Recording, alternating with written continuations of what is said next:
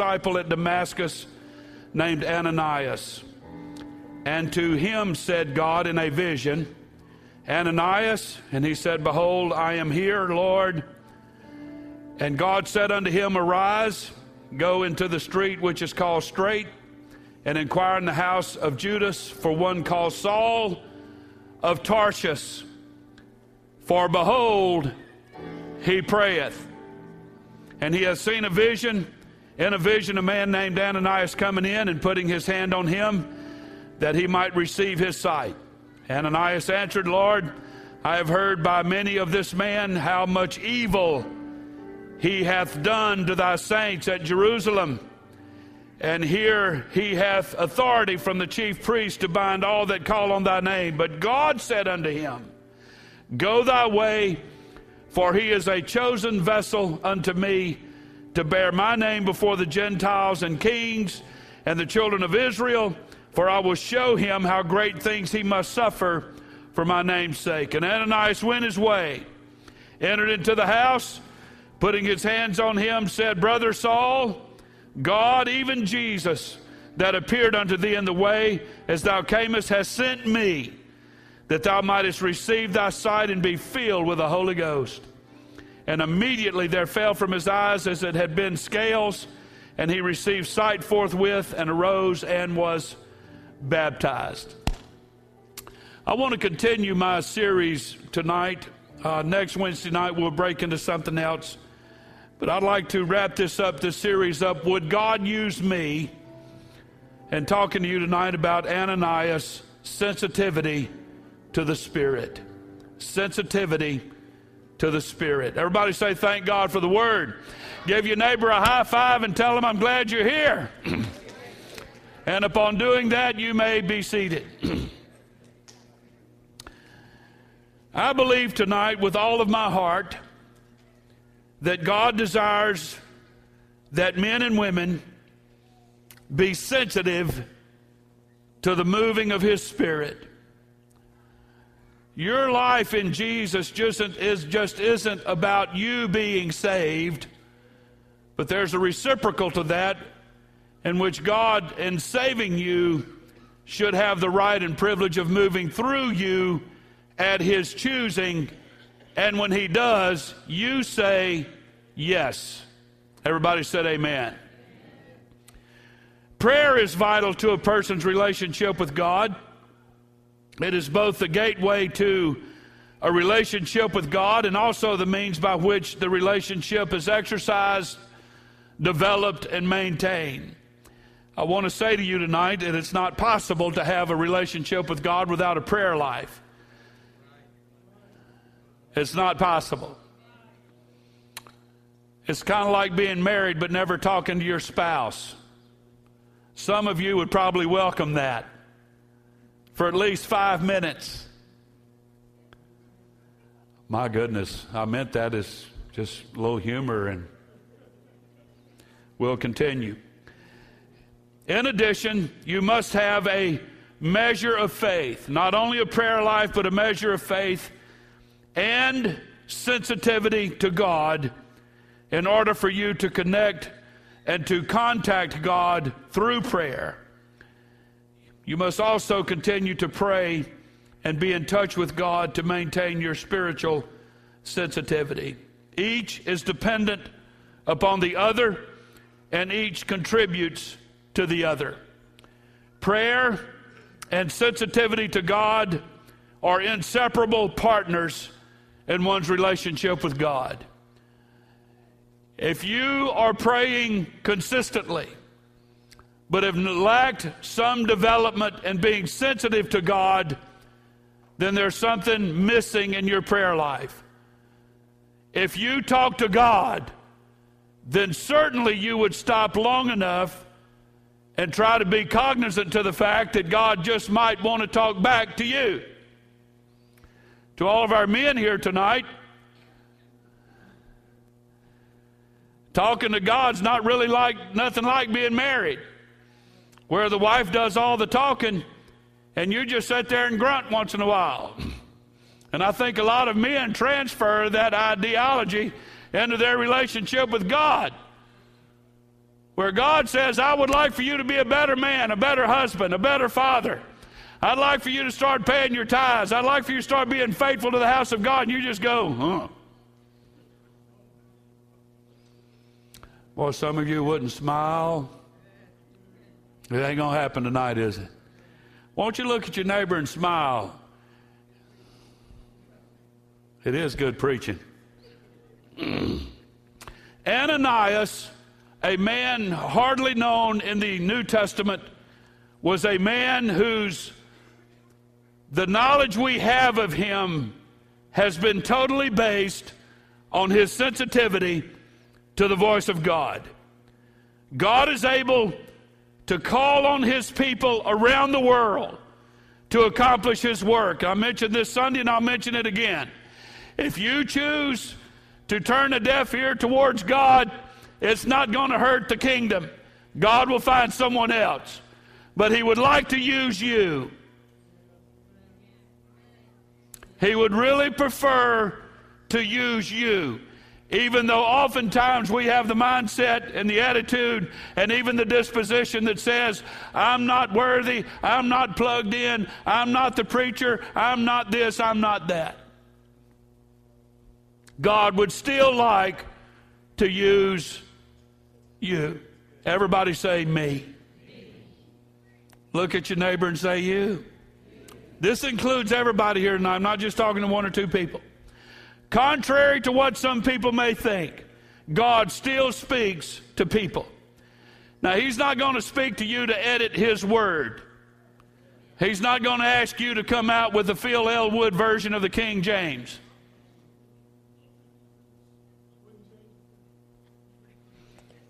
Son-in-law up here said, thank goodness. So I don't know what that means. Y'all can talk about it later.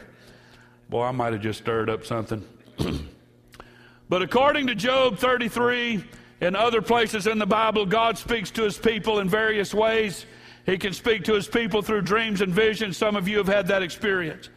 In Acts 13, there's an instance recorded of God speaking to his people. The Holy Ghost said in Acts 13, verse 2, separate me, Barnabas and Saul, for the work whereunto I have called them. This is God speaking to his people. It is an apostolic book of Acts precedent. God is still in touch with his people and can talk to them at any time he chooses. The remarkable thing about Ananias in this story that we're going to go through tonight is that he was not startled by God's voice.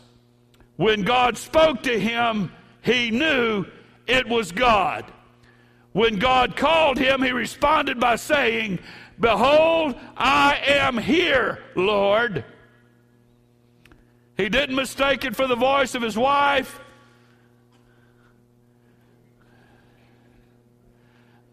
Some of you men here tonight's been married a while. I don't know that you could discern the difference between the voice of God and the voice of your wife. You're so accustomed to being submitted and obeying.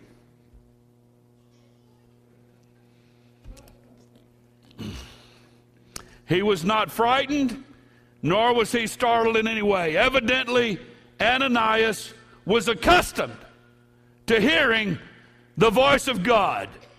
I don't want to take a long time here tonight making disclaimers. God does not step outside of his word to talk to you. He's not going to tell you that he's changed his mind on a rapture or that you don't have to repent anymore. He's not going to do that. Everything he says is going to be in conjunction and in accordance and parallel with the word of God. I hope everybody understands that. But Ananias was accustomed to hearing the voice of God. At least he was so sensitive to God that if he was not accustomed to hearing God's voice, he still wasn't surprised that God spoke to him. I would to God tonight that every person at Grace Church would take this posture.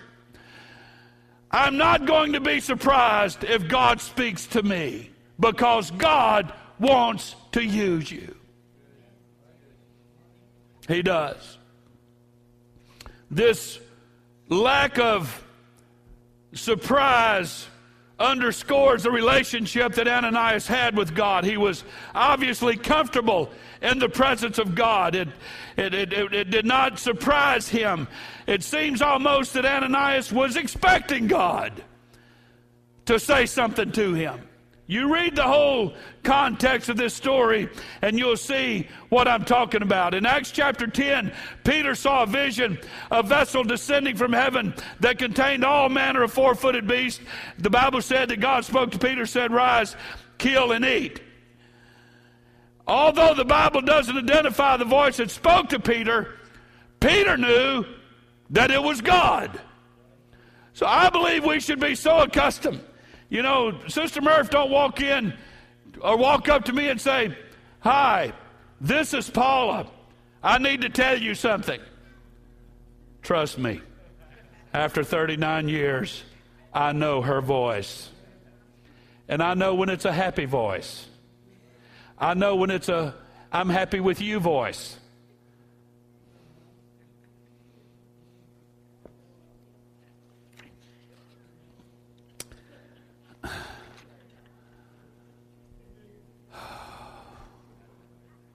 Let's continue. So Ananias knew the voice of God. God didn't have to make a bunch of disclaimers. He didn't have to speak to him in the King James Version. And Peter recognized the voice of God. When God addressed Ananias, he did not hesitate to answer, but he said, "I'm here. I'm on standby. I've been waiting by the phone, if you will. I've been waiting for your text message. What is it, God, that you want me to do?" Ananias was plugged in. He was in tune with God's work on the earth. He knew what God was after. He knew what God wanted to do. And he knew what the will of God was. And it was about to be tested to its highest degree. Ananias was in tune with God's work and God's will, knowing that it was not God's will. And I don't know if all of us know this or not, because we can gauge it how we react to each other and towards people who we're not real happy with at the moment. But God, the Bible said, God said that he was not willing that any should perish, but that all should come to repentance. Ananias knew that. And his belief and faith in that was about to be tested. It would be an incredible thing if God always called on us to do the things that we enjoy doing. That would be an amazing thing. Every person discovers that in life he must sometimes go to areas that may not interest him and take on assignments that he does not like and that may be even kind of dangerous, but such is life. All of you experience that, no doubt, from time to time on your job. You're given something to do and you just simply don't want to do it. So it is with God. He sometimes will call on his people to do things that are not enjoyable. And this was the case when God spoke to Ananias and said, "I want you to go visit Saul of Tarsus." Ananias was not hesitant to answer God and let him know that he was available, but he was hesitant to accept the assignment because of Saul's reputation of terror. And you know what? I don't blame him. I'm not going to sit here and condemn Saul. If God spoke to me and told me to go visit somebody like that just watched some lions eat like 20 people like me that believe what I believe, I'll go, but I'm bringing some bodyguards. Yes, sir, I'm bringing some backup, buddy. And they're going to be in front of me and on the side of me and behind me. Ananias was happy to recognize the voice of God, but he was not happy with the assignment. I want to speak to everybody in this building tonight. Whether it's soul winning, church attendance, giving, attitude, whatever it is, If we're not in alignment with God's Word, I don't care how available we say we are to God, if we are resistant to the assignment, we don't understand the will of God for our life.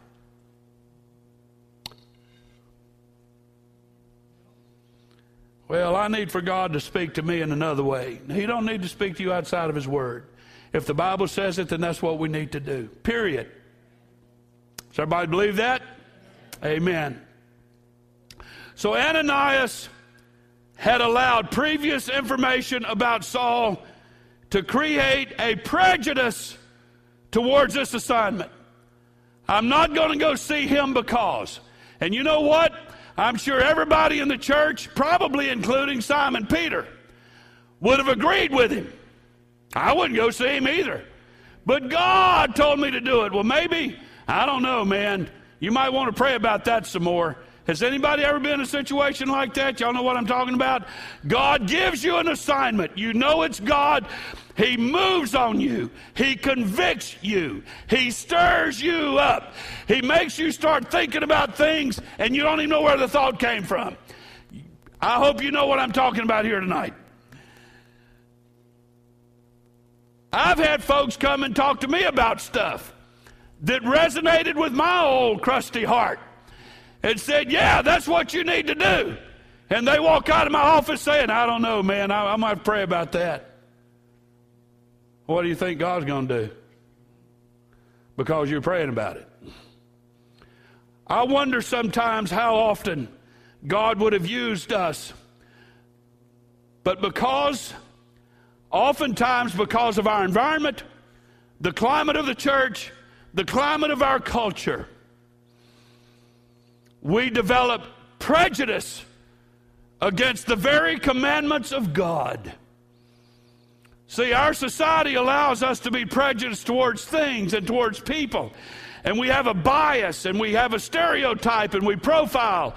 And so when God asks us to step into that arena that we have a prejudice or a bias against, we don't want to do it, even though it's God Himself asking us to do it. I understand that Ananias was not frightened by the voice of God, but he was terrified by the assignment. And everybody says, church people have a tendency to say, man, I wish God would talk to me. And He does. He will convict you. He will stir you. He will drop a thought in your head. He will show you something in the Scripture that has an assignment attached to it.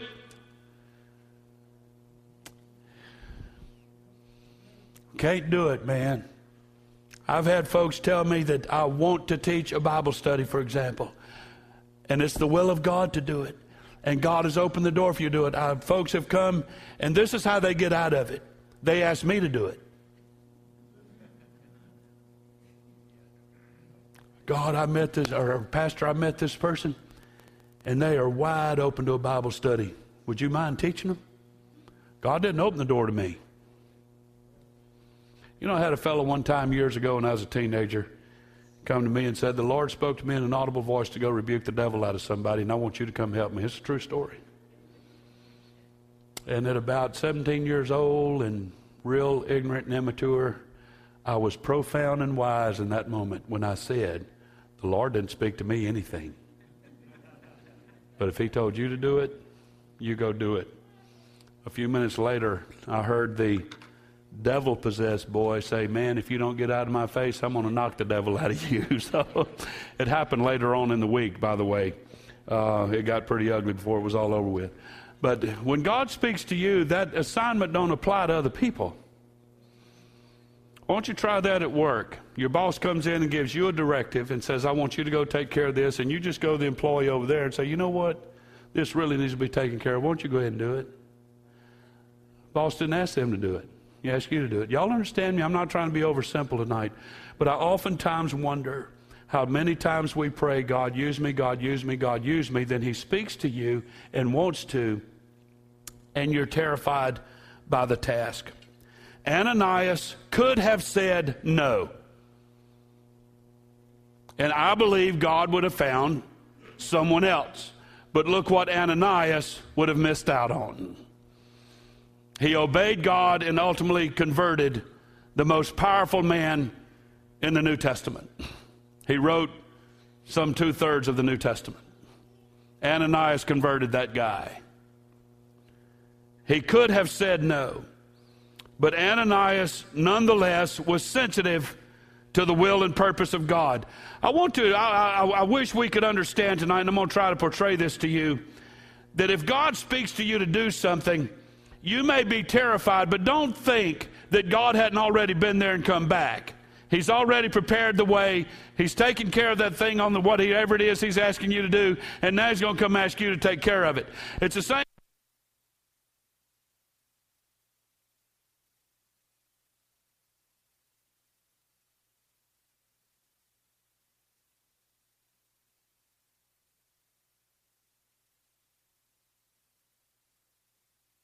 The religious world of that day, they're like, yeah, right. You expect me to believe that.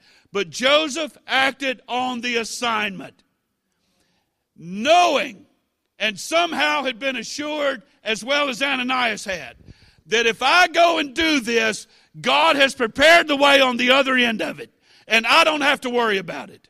I wish we could rest in that confidence and in that peace. The Bible said that Ananias went. God gave him specific instructions on where to go, and as a matter of fact went on to say that I've already told Saul that there's a man named Ananias that's coming to see you. It's telling Ananias, don't be afraid of this man. I've often wondered why Saul was blinded. Why did God have to blind him on the road to Damascus that day? And could it be that had he not been blinded and virtually helpless, that God would have had a hard time getting anybody to go minister to him? Perhaps Paul was ultimately blinded that day, so it would make it pretty safe, so somebody could feel pretty confident and go witness to the man. Y'all do understand what his resume was up until this point. The Bible said that Ananias went based on sheer obedience. I'm not going to question.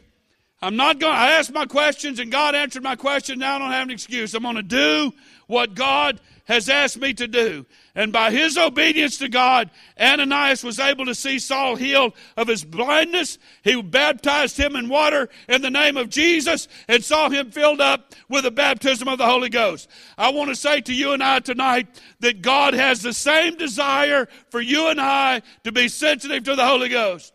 What I long to see is not necessarily Brother so-and-so getting up and walking to the other side of the building and read Sister so-and-so's mail over here. That's all good and it has its place. What I'm anxious to see and to hear testimony of is somebody walking through Walmart.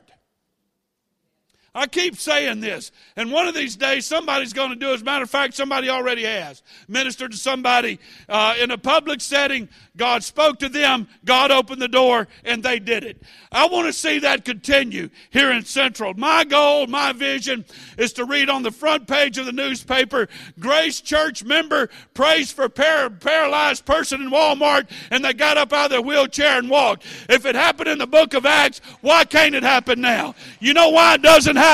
It's because we want to be sensitive to God, we hear His voice, and we get terrified over the assignment. Been there, done that. I know when God, I believe I know, at least most of the time, when God speaks to my heart. I'm not going to stand here and say I hear it every time. Maybe it has to happen 2 or 3 times before I get it. But I know when it's God. And I have learned, if God speaks to me X, Y, Z, then X, Y, Z is going to happen if I do my part.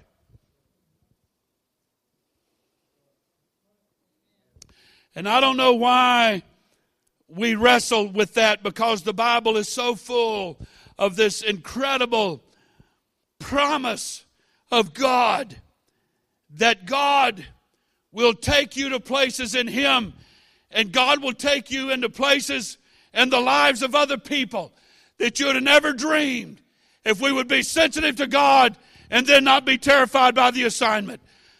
Ananias was sensitive to God and he obeyed God. I believe tonight that Ananias was first and foremost a praying man. He talked to God often enough that he recognized the voice of God in return.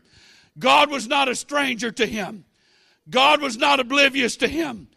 He knew the voice of God. And I know I sound very repetitive here tonight, but I want to drive the point home on this last Bible study. Would God use me? I want everybody to understand here tonight. God will use you, but you have to be sensitive to his voice and not terrified by the assignment.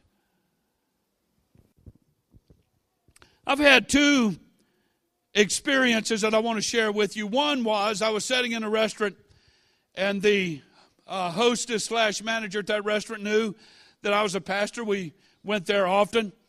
And she walked up to my table and she said, "There's an elderly woman sitting over there. She's grieving. Her husband died about 3 weeks ago. Would you go over there and pray for her?" I wanted to say, "Why don't you do it?"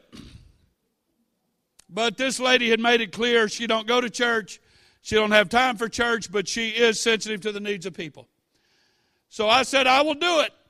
I got up from my chair, walked over and slid into the other side of the booth from this woman, and I said, "This person just told me what's going on in your life. I pastor a church, and I would like to pray for you for a moment." Big tears started streaming down her face, and she said, "Please pray for me." I could have said no. I don't know the lady. She don't know me, and all I'll do is scare her to death. And I could have said no, but I did it. On another occasion, there was no mediator. God spoke to me and said, "Go pray for that person over there." Sister Murphy can vouch for what I'm saying. There's been times where we've been in a restaurant and I see a family, and there's just something about them, and I can't describe the moment, but God will speak to me. It happened not too long ago on a Sunday after church. We were in a restaurant here in Central. Saw a wonderful family, husband, wife, 2 kids sitting at a table. I walked by them and gave them a card. They promised to come visit. I haven't seen them yet, but maybe one day they will. But I said, "You have an awesome family here." And God just whispered in my ear to come encourage you, to just remain a good family, stay married, stay strong, be good parents, and find you a good church home if you don't have one. The man looked up and said, "Wow, this is really awesome, man. Do you have a card? I'd like to come visit your church." It's hearing the voice of God and obeying what he's asking you to do and not being afraid. Be assured, folks, and let me say it again, be assured that if God speaks to you, he has already worked on the other end. You're not going in blind. As a matter of fact, I believe that person is probably waiting on you, because God has worked on them. They may not know you by name. They may never seen you before. But I believe God moves in the heart of those people just like he did with the man I just referred to. I believe that man was waiting on me. There was something about him that he may not have known who and where it was coming from and all of that. But he knew something was going on, and he was open to it when I got there. I didn't have to work it. I didn't have to massage it. He was ready when I walked up to his table. I would to God that this year at Grace Church, if God speaks to you in any capacity, that you obey the voice of God without hesitation and be confident and have faith in the fact that God has already moved on the other end, and you can do what God is asking you to do without hesitation. Even if the person God is asking you to go visit is a mass murderer and hates people like you. It's important that we learn how to listen to and recognize the voice of God. It's startling to me that when Hannah dropped Samuel off at the temple in the Old Testament, that God had to speak to Samuel. He spoke to him 3 times, but it took 3 times for Eli to finally figure out, you know what? The next time, God, you hear that voice, just say, "Yes, yes, Lord, your servant hears." It took the man of God 3 times to catch on to the idea that that just might be God. In my mind and in my opinion, Eli had not heard from God in years and forgotten what the voice of God even sounded like. The Bible did say that the Word of God was not doing too good during that time. So it's important that you pray. It's important that you know the voice of God. It's also important to know the heartbeat of God. You may have a prejudice and a bias towards people, towards a race of people, towards an element of people, but God doesn't. God truly loves everybody. And the person who is your rival, who is your worst enemy, the person who has crushed you the most, who has betrayed you the most, who has ripped you off the most, who has slandered you the most, who has gossiped about you the most, and you refuse to ever speak to that person again in your life, God still loves that person.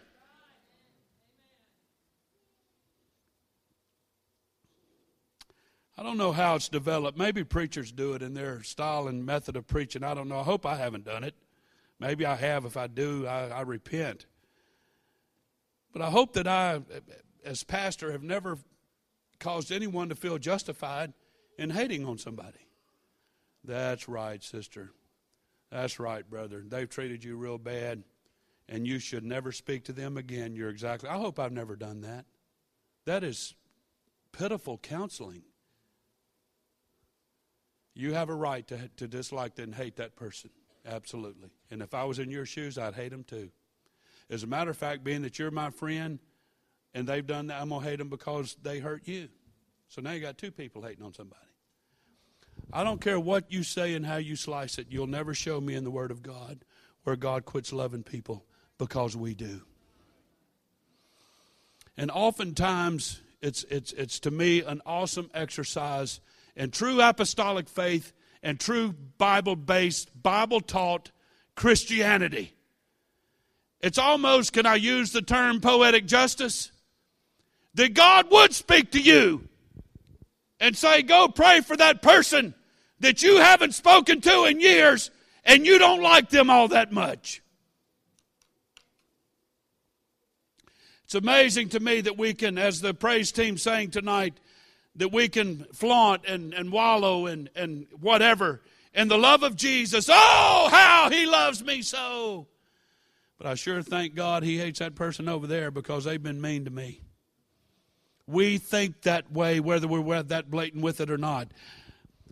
For God so loved the world that He gave His only begotten Son, that whosoever believeth in Him, whosoever believeth in Him should not perish, but have everlasting life. We rejoice in Acts chapter 2, verse 38, but we overlook verse 39. For the promise is unto them who were far off, even as many as the Lord our God should call. The people that we love or don't love. The people that we like or don't like. The people that we avoid or don't avoid. Be rest assured, God still loves that person. And sometimes God will speak to us to go to such a one and love them and assure them of the love of God. God, speak to us tonight and change our attitude. Change our perspective. Change our mindset.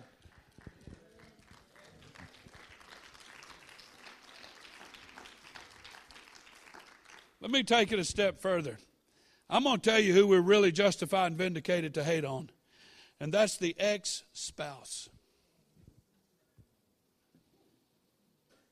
Man, I just heard somebody go, I apologize if I've caused anybody any offense along that line.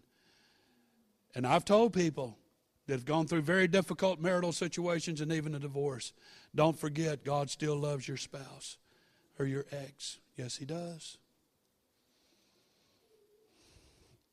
And don't be mad at God if you ever hear that your ex has repented and is serving God now. Don't be mad at God for loving them. It's knowing the heartbeat of God. Consistent, steady, fervent prayer keeps us on line with the heartbeat of God. Yes, it does. The Bible teaches that we should have the mind of Christ.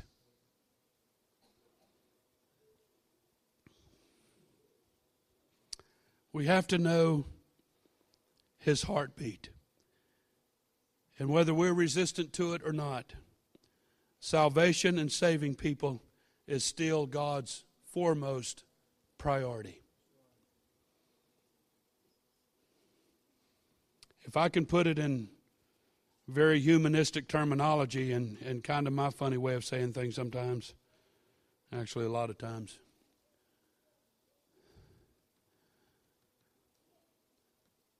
but I've often wondered, and I have a tendency to believe, that God would save somebody before He'll answer your trivial prayer. If the two come to God at the same time, if a sinner is repenting and your prayer comes to God at the same time, which one do you think is going to get the priority? And if we ever develop the spirit of the elder brother in relationship to the prodigal son, shame on us. Salvation is still, and I believe God can answer everybody's prayer at the same time, but I'm using that as an illustration, that God's priority is still saving people from hell. That's His top priority. More than tie-tying us and all of the little stuff that we deal with from time to time. His priority is saving me and saving you. And everybody is on equal ground at the foot of the cross. And finally, tonight in conclusion, I've heard people say it all of my life. I've said it, and I've been put to the test in so many different ways, and so have you. But I've heard people say, I trust God. He has my life in His hands. I trust Him with my family, with my money, and everything. And we trust Him with our money until He speaks to us and asks us to give it to Him. Hallelujah.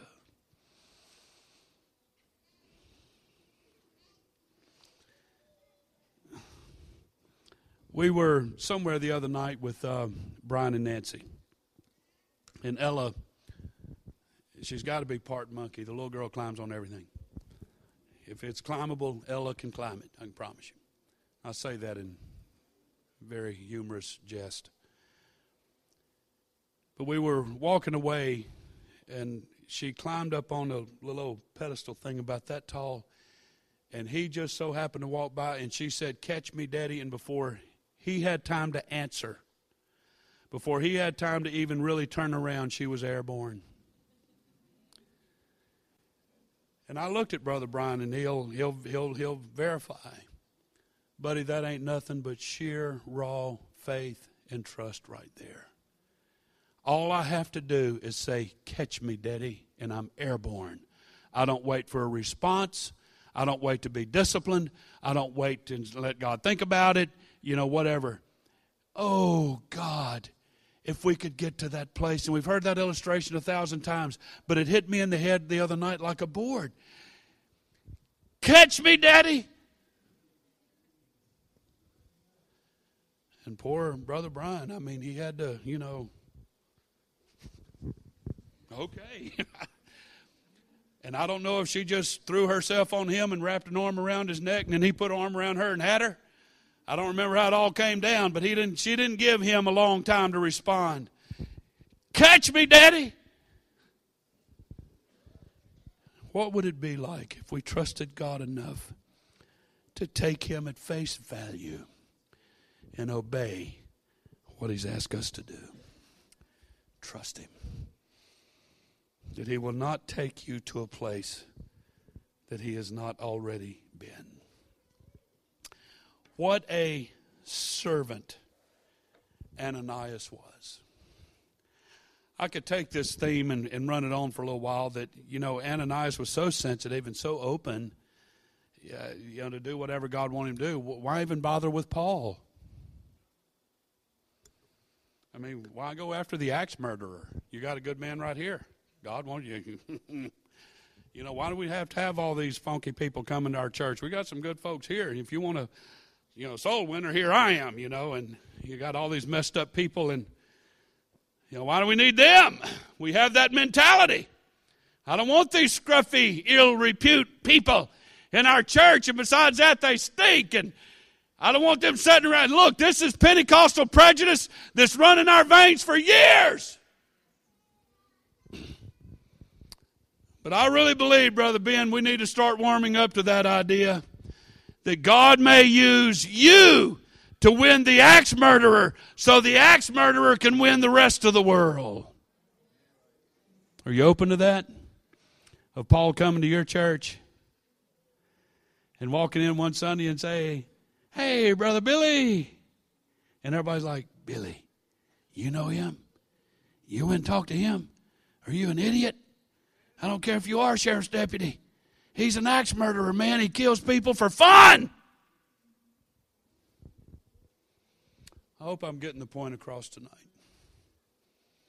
God help us to be open to God anytime, anywhere, with anybody, anytime, anywhere. I want us to start moving up the ladder, start climbing upward, and say, "God, I'm here. I'm available. I don't care when, where, who. I'll do it. I'll do it. I'll do it." And who knows who you'll win. I'm trying to finish here tonight. Y'all owe me 15 minutes from the other couple of Wednesday nights ago. Yes, you do. I've seen it happen over and over and over, where God will use some old crusty saint to win this dude. And they have no idea who they're winning, because that guy's going to win about 40 people before it's over with. I long for that. I long for that here at Grace Church. I want to be open to God. I don't care who it is that God speaks to me about. I'm going to obey God. I've determined I'm going to do that with all of my might, and I hope you do the same. Stand with me tonight, and let's pray. God, I ask you tonight for divine favor. We know that you love us. I pray, God, tonight that you'll understand that you also love them. You love the Sauls. You love the Simons. You love people that have strong religious background. You love people that don't have any. You love sinners. You love people that don't know you, don't have a clue who you are. You love people in all manner and all degree of sin and degradation. I pray, God, tonight that we could. I really pray tonight that as Grace Church members, we could. That when we say we love everybody, that we really mean it. That it is truly everybody. Pray that we could manifest it, that we could live it. And God, help us tonight. Try us tonight. Try our faith. Try our level of trust and obedience. Speak to us tonight. Speak to somebody in this church between now and Sunday. Lay somebody's name on their heart and their mind to call that person, to reach out to that person.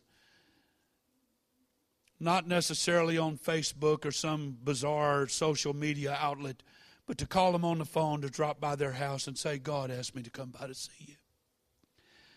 To tell you that he still loves you, that he still cares about you, that you're still within his reach. God, talk to us tonight. As we begin this new year, we've got a job to do. And I pray, God, that we can do it fervently, willingly, and passionately. Speak to Grace Church tonight. We ask it in Jesus' name. And everybody say amen. Thank the Lord. Well, sometimes we don't always love everybody on the outside, but can we love everybody on the inside tonight?